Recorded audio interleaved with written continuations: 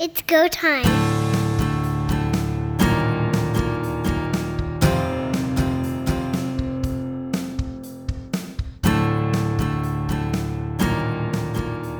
It's Quick Kicks here on Third Down Gamble. I'm Don Charbon along with Heath Graham and a special guest from the Turf District, Andrew Hoskins. Once a year, we discuss rules in football, and we thought, why not now? The season is coming. The draft is just a few weeks away in the Canadian Football League. We know that it's not going to go anywhere because the decisions have been taken, but food for thought as you go through the season to think, how would these rules change the game? Guys, shall we begin? Absolutely. Let's do it. Here is my first proposal, and it's something that I've been thinking about for a long, long time. This applies to football, and this is half the distance. If you're inside, I believe it's in the CFL, if you're inside the 25 and the foul is greater than half the distance that you would be walking back towards your goal line, they'll mark it down at the 12.5. If you're in the 20, it'll be the 10, whatever the case may be. Get rid of it. You want to improve scoring. You want to create situations where offenses are in peril, defenses can smell opportunity. Here's what I propose. Instead of worrying about half the distance, if you're going backwards towards your goal line, take the ball as far back as the 2.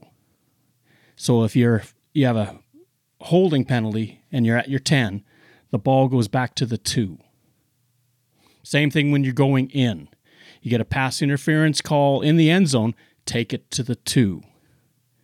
It's not an absolute, they're scoring on the next play, they still have to earn it a bit, but it does eliminate this whole business of lengthening the field. That was actually one of my notes here as well, Don, so I'm glad you brought that one up. If it's a 15-yard penalty at the 50, it should be a 15-yard penalty at the 20. The 2-yard line is an interesting compromise. I guess if they are penalized again, then you would move the ball to the 1. Makes perfect sense to me. I never understood the half the distance. I think it's a ridiculous rule, so I'm all in favor of this one. I would be too. Absolutely. I'm in with not cutting it in half because I think holding should be 10 yards and never 5. So that's which is funny on the amount of times that my favorite team holds in the last few years. But still, I would...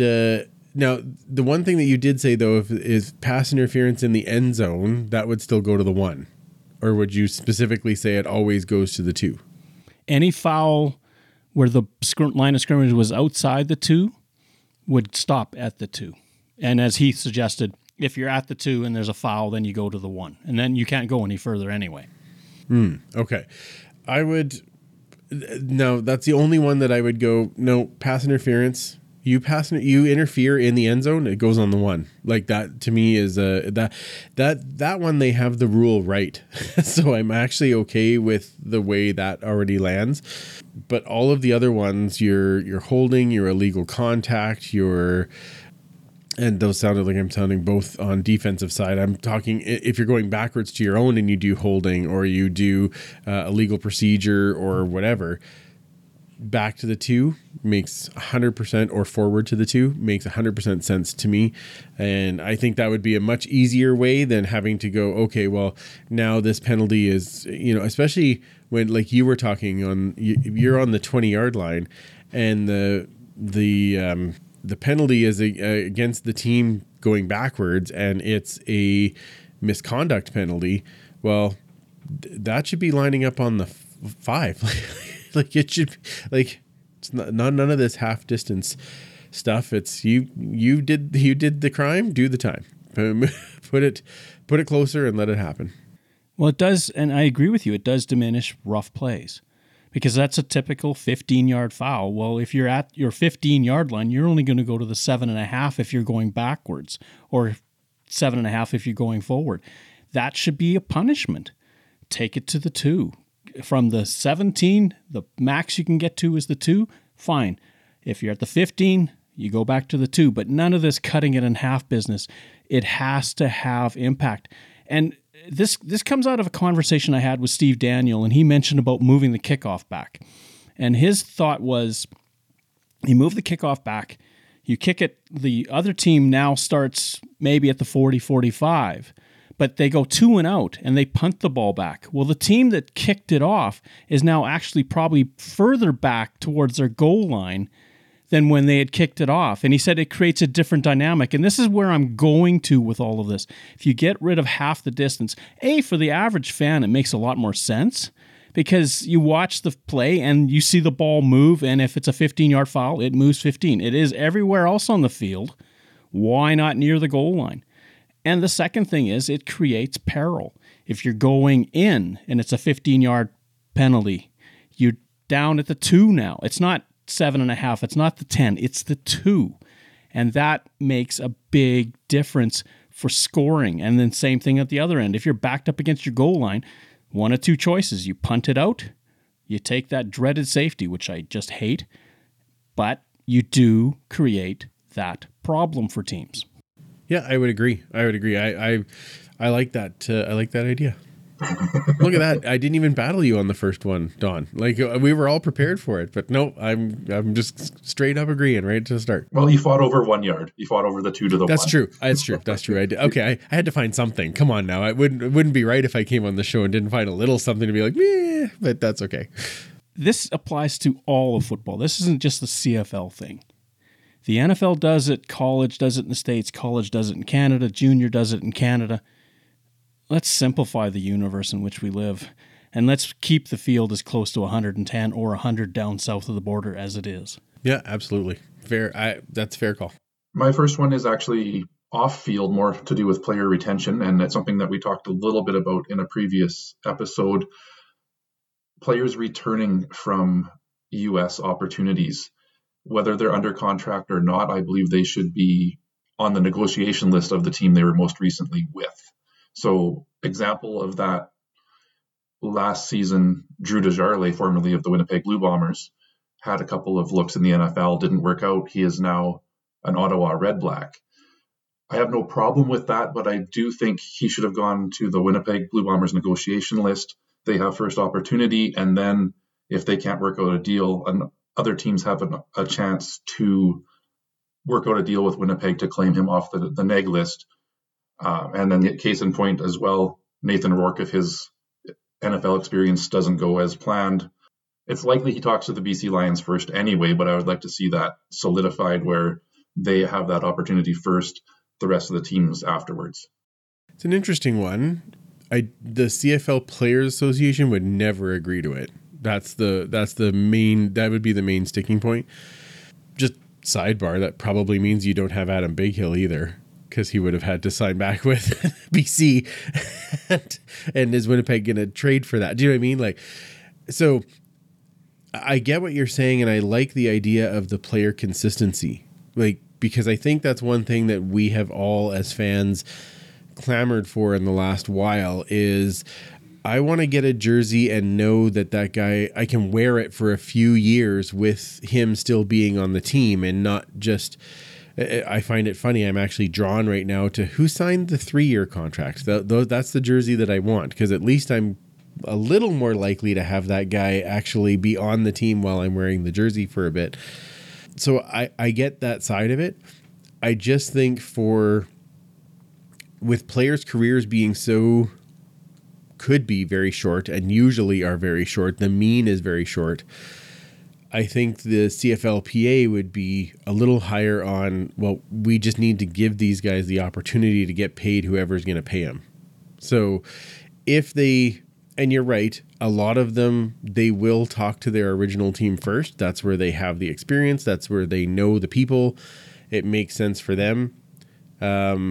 But if they can't make the dollars and cents work, then they're going to find another spot. So I don't mind the way it is right now, except for there are some guys who are still under contract and you see them go back to their original team or because that team released them without any bother, then they're able to come back, right? So I don't mind that system the way it is at the moment.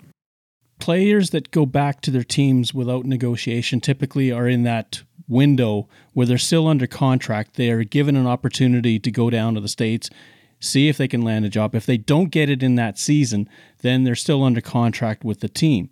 Nathan Rourke, for example, is technically under contract with the BC Lions, so they did release him to go to try his NFL opportunities out.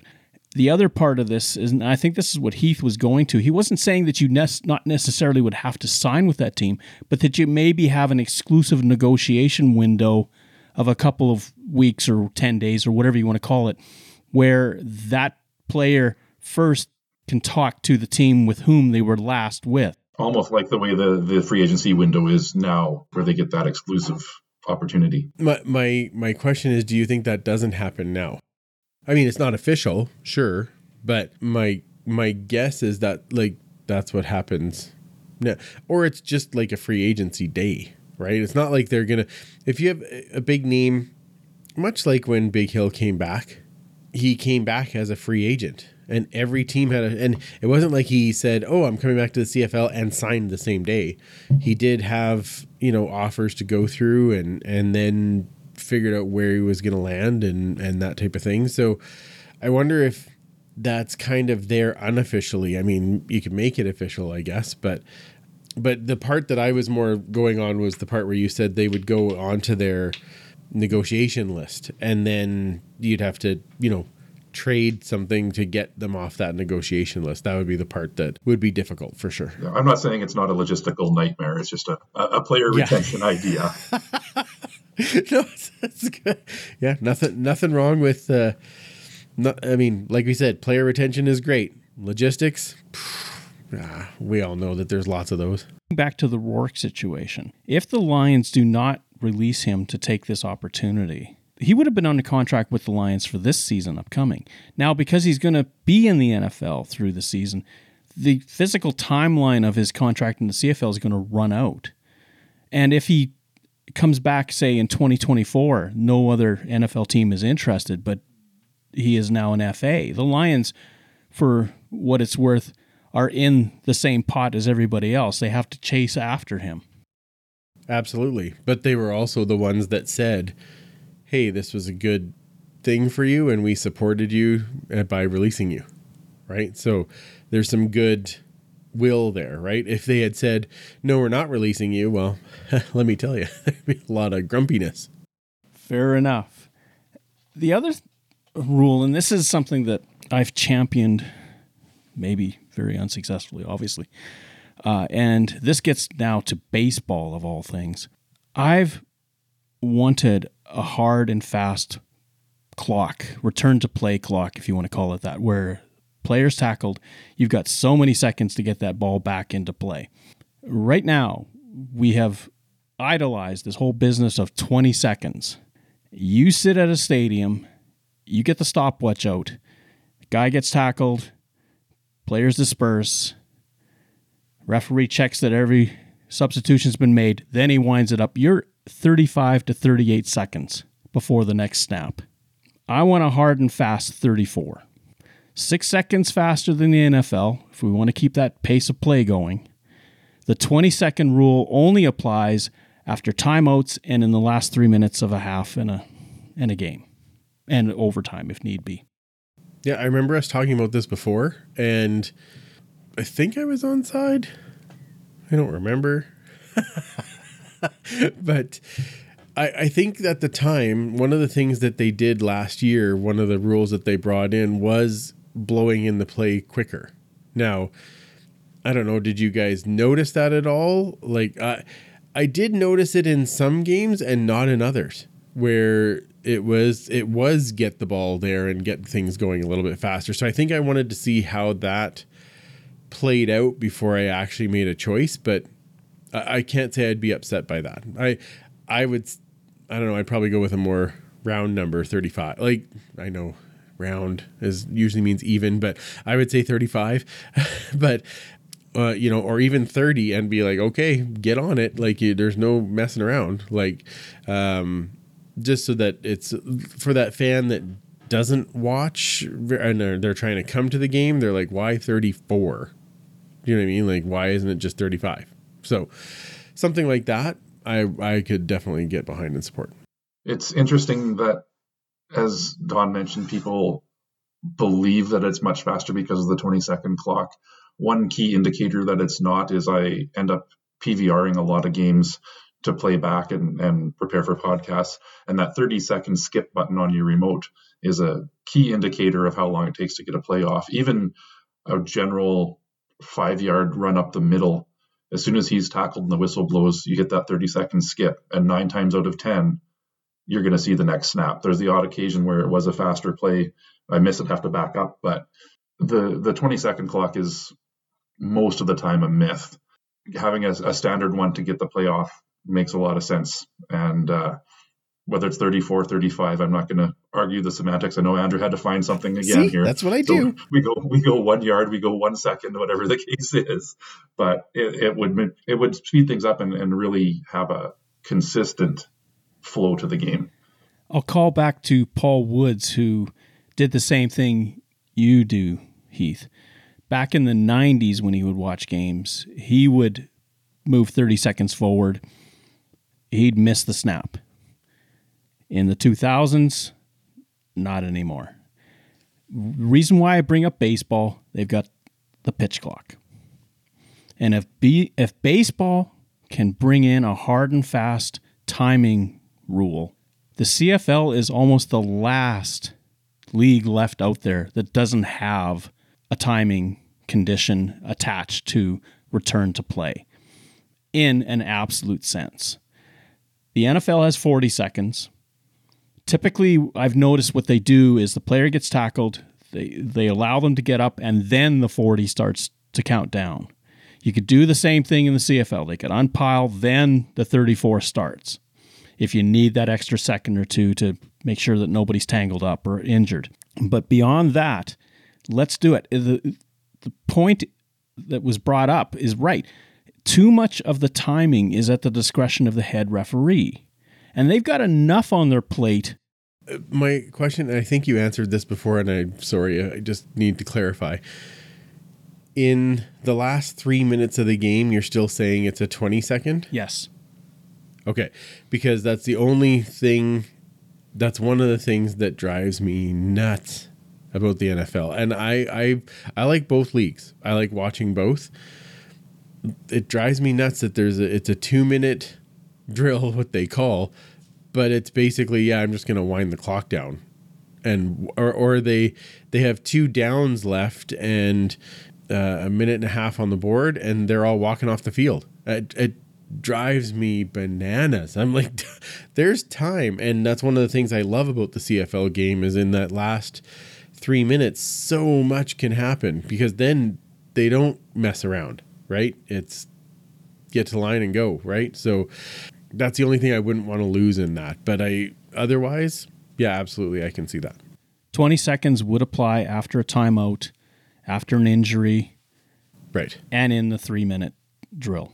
Nothing changes in terms of that coming out of a TV timeout, whatever the case may be, because you're not wasting game clock to do it. Yeah. The NFL, I agree. If you don't have timeouts in the last 2 minutes, you're hooped. Like, what's the point? Like they all just walk off the field. There's still time on or the clock. You have to play sideline to sideline. Yeah, it's just anyway, I find that very boring. It's a boring way to end the game. Like, you even look at the way the Super Bowl ended. There was like nothing. Like the other team was out of timeouts. The winning team had the ball. They just okay. Like, there was still time on the clock when they were all celebrating. I'm like, well, that part drives. Yeah. And I understand that can happen to some degree in the CFL, but it doesn't happen as often. It's definitely more, okay, there's always a shot. You could turn the ball over. There's 3 downs. There's, all those things. So it's that's the part that I just want to maintain. So I like that you add that part in as the consistency for after. And the one difference in the CFL and NFL is we have the snap at a 0 game clock. Right. So, like you said, if there's 38 seconds left in the NFL, they all start shaking hands because as soon as the clock hits 0, it's over. Right. Whereas we say if it hits 0, there's still a play. There's still a play left. Yeah, that's very true. Yeah. So, So we'll see. Anyway, I look at that. I think I almost fully agreed with you on that one. Neat. Hey, write it down on the calendar. It does happen. It's fantastic. It's one I'm going to champion until the cows come home because I really think that this is long overdue. Yep, just make it happen. 35 seconds. No, just kidding. Okay. I did bring one. It's kind of it again, like Heath, like yours, it's a bit off the field. And I know already that Don, you agree with this one. I want them to take the XFL idea of the transparency of the review room out to the stadium or out to the production. It's one of the things that I just love is that it doesn't mean that I always agree with the call, but tell me how you got there, because lots of times where the ref will come back and say, after review, it is pass interference, and everyone else is going, where? Like, where did you come up with that? Even if the answer is, you know what, we actually can't tell, so we have to go with whatever the call is on the field. I would be fine with that. I mean, how many times did we have the color guys on TSN going, oh yeah, like that call's going to get overturned for sure. Like definitely this is the problem. And then the ref comes out after review, the play on the field stands, and everyone's standing there like, what just happened? So that's the part I would really like them to increase that transparency. And I think that would go a long way in understanding how those calls come to where they are. Even if you don't agree with it, at least you can kind of go, oh, okay, I see where you're coming from. It may even convince some home fans in the stadium that, yes, indeed, it was a penalty against their team. It may. I mean, that's a stretch, Heath. I mean, because I don't know about your team, but my team does no wrong. That's why, like, I don't understand. Like, they should get no penalties. I don't like the refs should come to any Elks games with flags specifically just for the other team. I think that's how this is supposed to work, right? One fun thing when the Riders and Bombers are playing and Andrew Prue is the head official is, how do you figure that out when he hates both teams according to the fans? He hates all teams equally. That's the trick. Yeah. Just to bring up some ideas about this. One is, we don't really hear what the officials are discussing prior to a penalty or an interpretation on the field. So you might think about transparency there, or you may not. And then the booth itself, I guess a camera and some wild audio, just have a mic somewhere where you can hear the conversation. My concern a little bit is this becoming more of a production? Is it not giving them the freedom to think the way they want to when interpreting a review? What do you mean by that? Well, just because you're being scrutinized by several 100,000 people at once while you're discussing this. Yeah, but that is part of the role. If you're a ref and you're doing a video review, my assumption is that you have to explain your call, whether it's to your colleague or to your boss or to all the fans. You have to be able to say, this is what my choice was. Then people may still not agree with you. That happens, right? There are a lot of these things that are judgment calls, and there's a lot of these things that it's still, you have to slow it down so far I have to get the right answer, right? Like, there's still going to be some of that no matter what. So I don't know, as a in my everyday life, I'm like, well, I would tell you that you needed this particular therapy, or we need to make this choice, or we needed to change this, whether you're sitting there or you and your entire family are sitting there, or my boss is sitting beside me. I'm going to tell you this is what you need. So I don't think that it should make any difference whether or not it is a live production or not. If you're making a call as a referee, you got to stand behind it no matter who's watching. Over time, it may actually start to breed more consistency in what is pass interference, 100%. what is holding, etc. You've got right now the discrepancy of each officiating crew making the calls on the field, which is fine. But once you start to open up the transparency of the review process, now all of a sudden, officiating group A made this call. It's discussed in the booth. They've decided to overturn that call. Now officiating group B knows that this was what was overturned, and it really gets everybody involved in that transparency. Absolutely. And maybe breeds a bit more consistency, which is another thing that we've also talked about, that it doesn't make sense that that's a penalty in this game, but it isn't in another game, and it looks awfully similar to me. Or it's a penalty in the first half, but in the fourth quarter, it's not. Well, now we're just talking hockey. Yeah, it's a penalty in the first period, but in the third period, nah, we can't call a penalty now. Why not? Yeah, playoffs are on. Well, it's now fair game. And the thing about hockey and doing that is that it always benefits the defense. So you're actually you're preventing scoring because you're allowing more defensive. Yeah, that you can get away with more. Yeah, and we've seen it happen. I'm sure it happens in every sport. I just picked hockey because that's the one I've most recently watched, where I'm like, that's the same call but not happening. So yeah, consistency would be great. And that was a lot of discrepancy in the Super Bowl game this past year as well, with the holding penalty, where people were screaming for let them play, but the let them play only benefits the defense. You're going to let them get away with that hold, right? As opposed to letting the player get open. It's a penalty throughout the game, regardless of when it is. Correct. Typically, when the rule book is tossed aside, it benefits the defense. That's fair, and that takes away scoring. I think I'm right in saying this, that games are shot at about 60 frames per second, yes? I believe so. In pass interference, just to further this point, in pass interference calls, you could almost frame mark 30 frames. Mm-hmm. 30 frames, and if there's no contact prior to those final 30 frames before contact, then it's a half a second. Sorry, that's too close to call. That's not pass interference. Yeah, there's a lot of that we could get into as well. I still think, I don't know if they have one or not, but I still think they should have a timer in the review booth, and it's whatever it is, a minute and a half, a minute, 2 minutes. And it's like, if you can't overturn the call in that 1 minute of time, then you know what? Just leave it and carry on, because there's no way.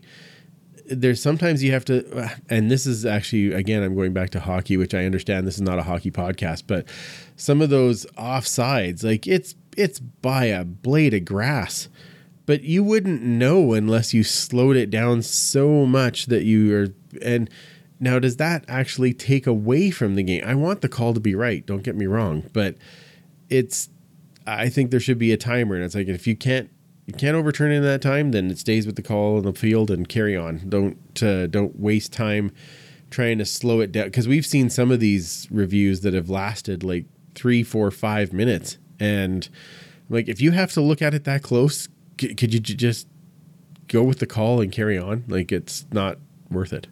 They have a lot more access to a lot more views. Yep. With the CFL than we're even aware. There should be no reason to go beyond 90 seconds. If you haven't figured it out by then, it's getting too close to call.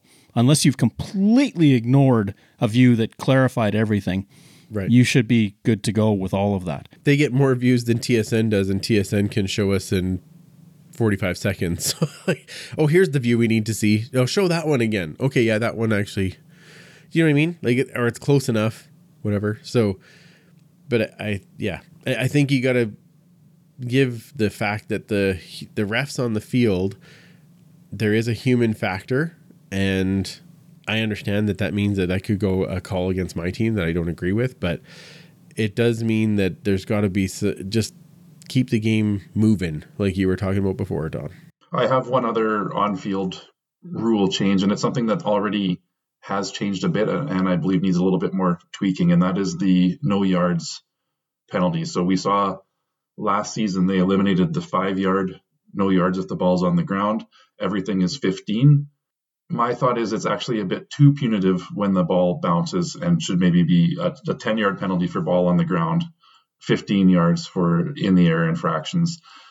5 yards was really benefiting the kicking team in that ball's on the ground, just take your 5 yards, tackle the guy, move on. 10 yards is still a little bit of wiggle room there to your decision making, but 15, It's not often a guy scoops a ball on the ground and goes for 15 yards. So why are we adding that much distance with the infractions? And 15 yards makes it tantamount to a roughing penalty. Oh, and I would argue that they are. Because I think that's the whole, I think that was the whole idea of making them all 15 is player safety. You have a guy that is outside that 5-yard ring and the ball, let's say it's sitting on the ground. Okay.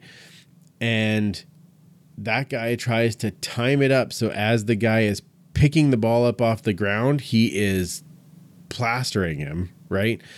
That is a player safety issue. So although I wouldn't be averse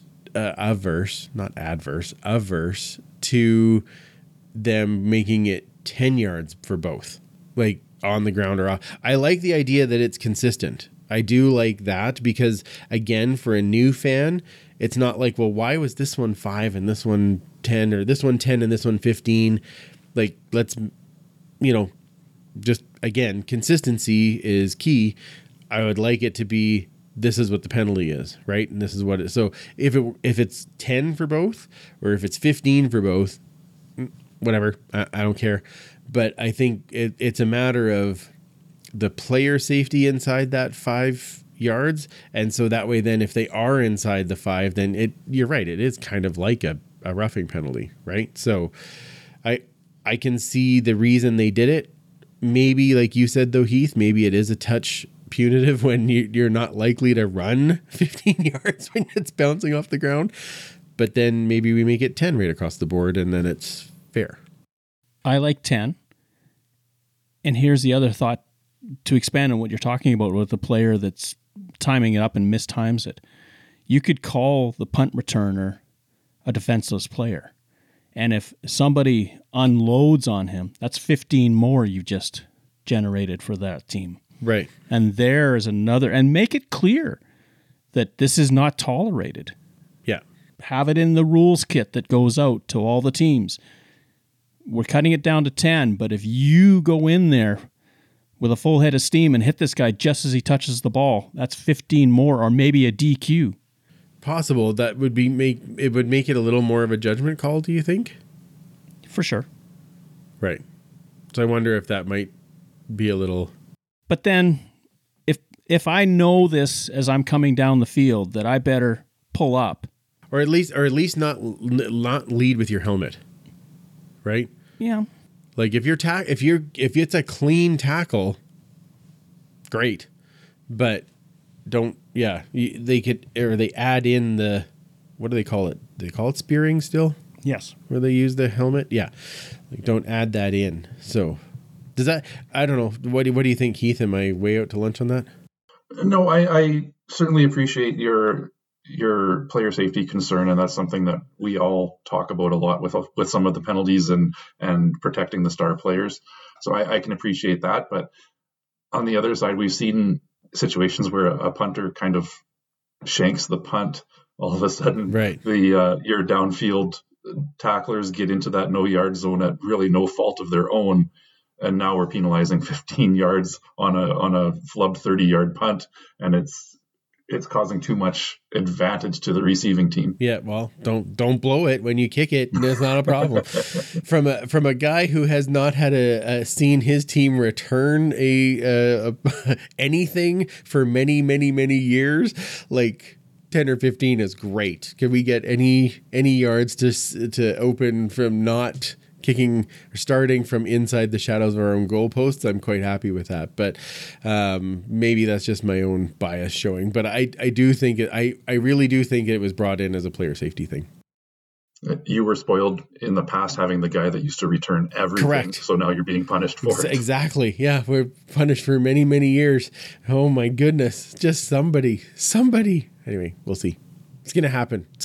Should I call it now? It's going to happen this year. We're going to get a return touchdown. Okay. For the home win. That's my bold prediction for this year. Yeah. Well, the home win is going to happen for sure. That's not a bold win. That's not a bold one this year, but getting a return touchdown, that is a bold prediction. Let me tell you.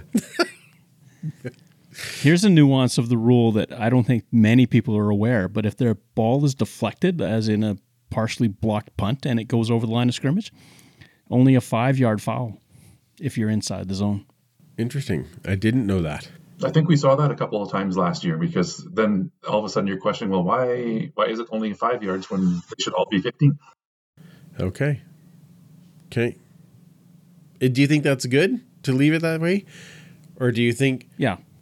Or do you think it's like, well, he tapped it, it's a live ball? It's a jailbreak. The ball is barely making it over the line. There are a lot of humanity. There's a lot of humanity floating around. Lot of people there. Yeah. It's. I don't think you can police that very easily. So I kind of like the idea of the 5-yard for that. Fair enough. Okay, just curious.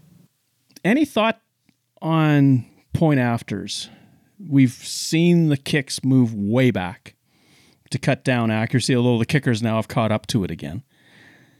Would you want to make it more of a prisoner's dilemma? Right now, 2-point conversions are very, very short porch attempts. Would you maybe, this could be crazy, move the 2-point convert out a little bit further and bring the 1-point convert in just a little bit so that when it gets down to critical times in the game, and maybe a 2-point puts you on a better sequence, but a 1-point gets you that 7th and keeps you going, that it's more of a prisoner's dilemma? Go ahead, Heath. Well, Andrew mentioned he's a fan of a team that can't return a kick for a touchdown. I'm a fan of a team that can't seem to kick a single point convert. So fair. I would like to see the 2-point convert be more attractive. And I know moving the 1-point back a little bit has benefited that a little bit. I would maybe consider moving the single point in 5 yards closer, but I wouldn't touch where the 2-point convert comes from. Statistically, if you, after every touchdown, go for 2, you're way ahead.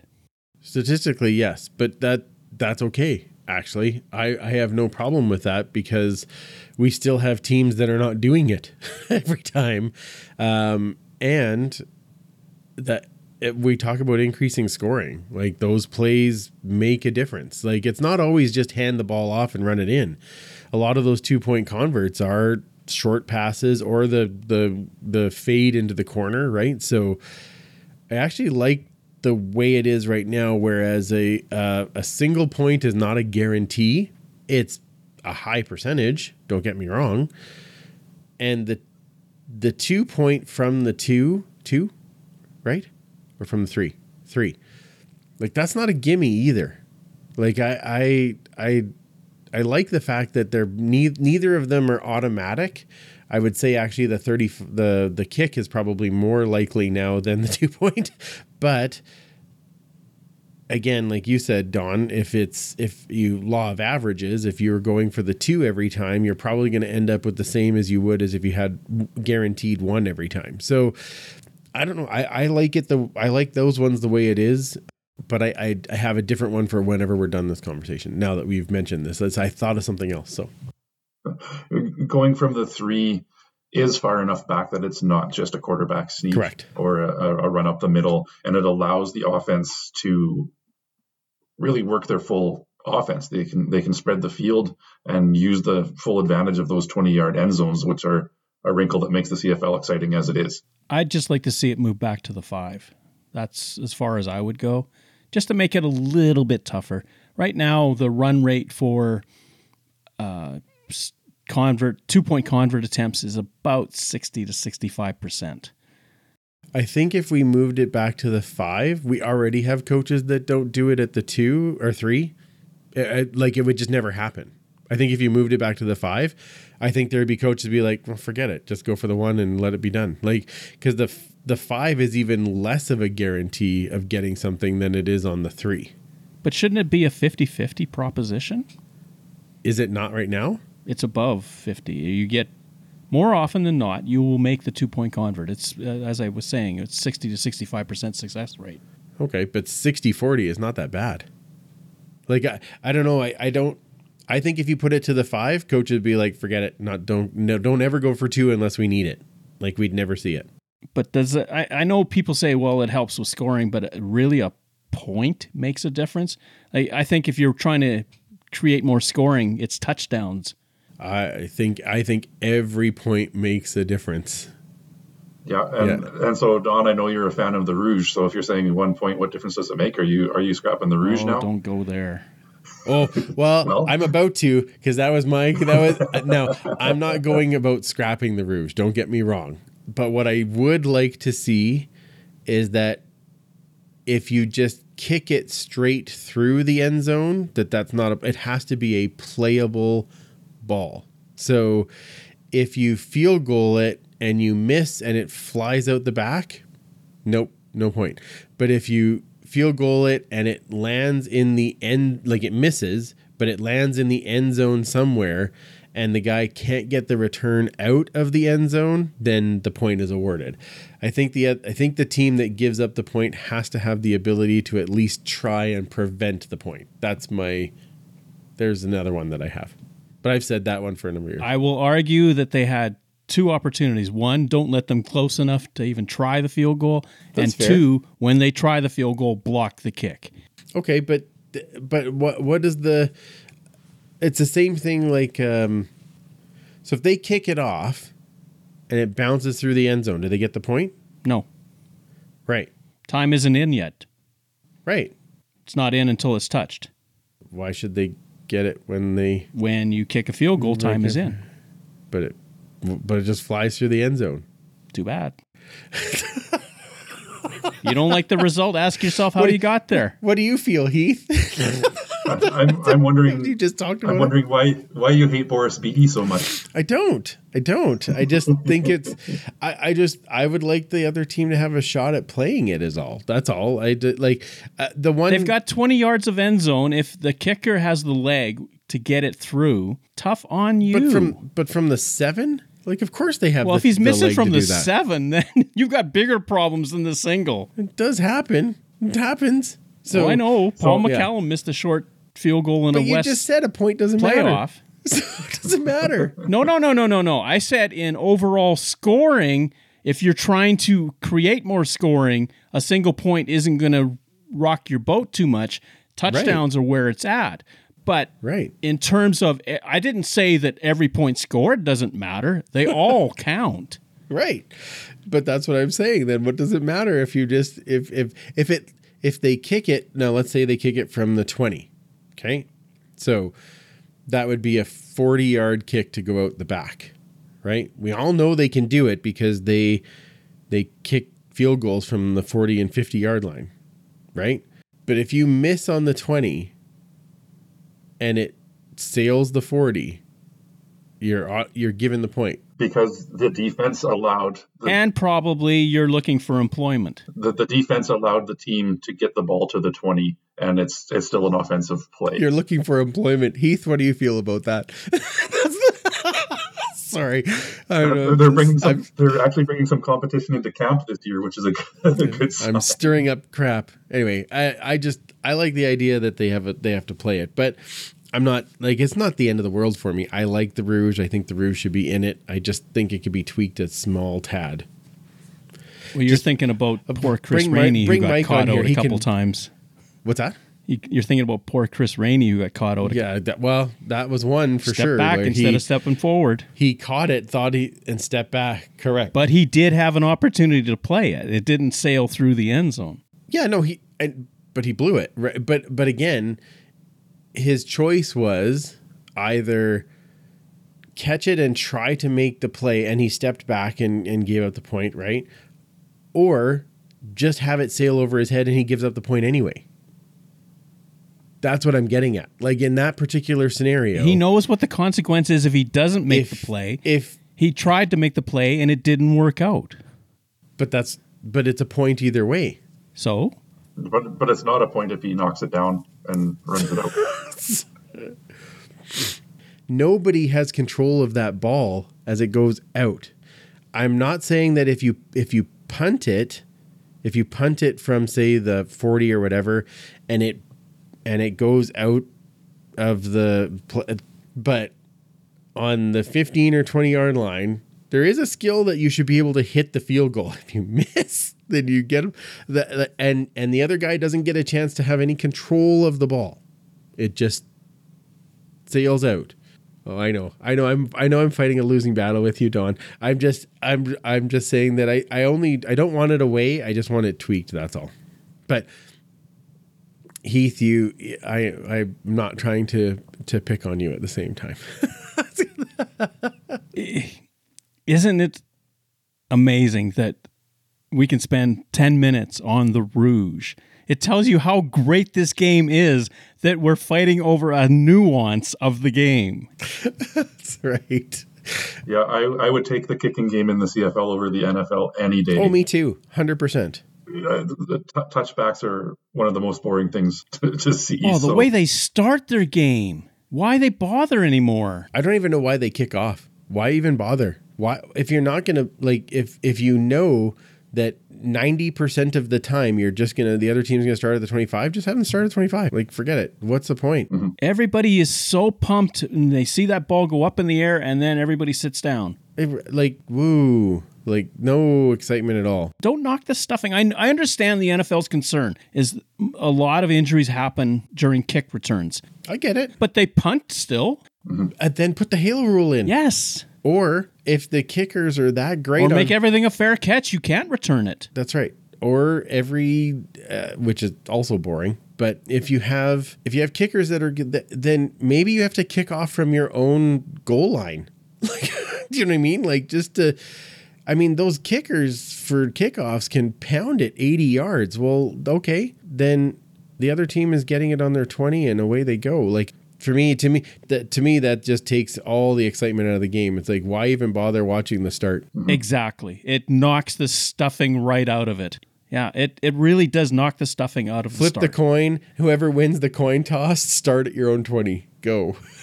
It's like in baseball, if the first batter comes up and they point to first base, we're not throwing to you. This was fun. Yeah, exactly. Yeah. No, we don't need any of that. Thank you. Thanks, gentlemen. Thanks for putting up with me, disagreeing with a whole bunch of things. I did agree with some, though. I think we did find some common ground today. If there's no disagreement, then there isn't much engagement. Fair. This is the fun part of doing something like this is we get to share ideas, and sometimes we see the folly of a suggestion as well. Yeah, absolutely. Andrew of the Turf District, where can people find and follow you? Well, you can find us everywhere on the socials at the Turf District, and also you can use that same tag and find us on YouTube, where all of our shows are recorded live, usually on a Tuesday night. You can join us in the chats for lots of fun conversation. We are back on April the 18th, and then we will be back at the beginning of May and going back weekly, because then we get back to training camp and the season. We're not far away, gentlemen, which is very exciting. But yeah, follow us at the Turf District and let us know what you think. Andrew Hoskins, Heath Graham, thank you. Thanks, man. Thank you for listening to our show. Third Down Gamble is hosted on Podbean and can be found on Apple Podcasts, Google Podcasts, and Spotify. Follow us on Twitter at Third Down Gamble. Join us again, the Third Down Gamble podcast, audio worth watching.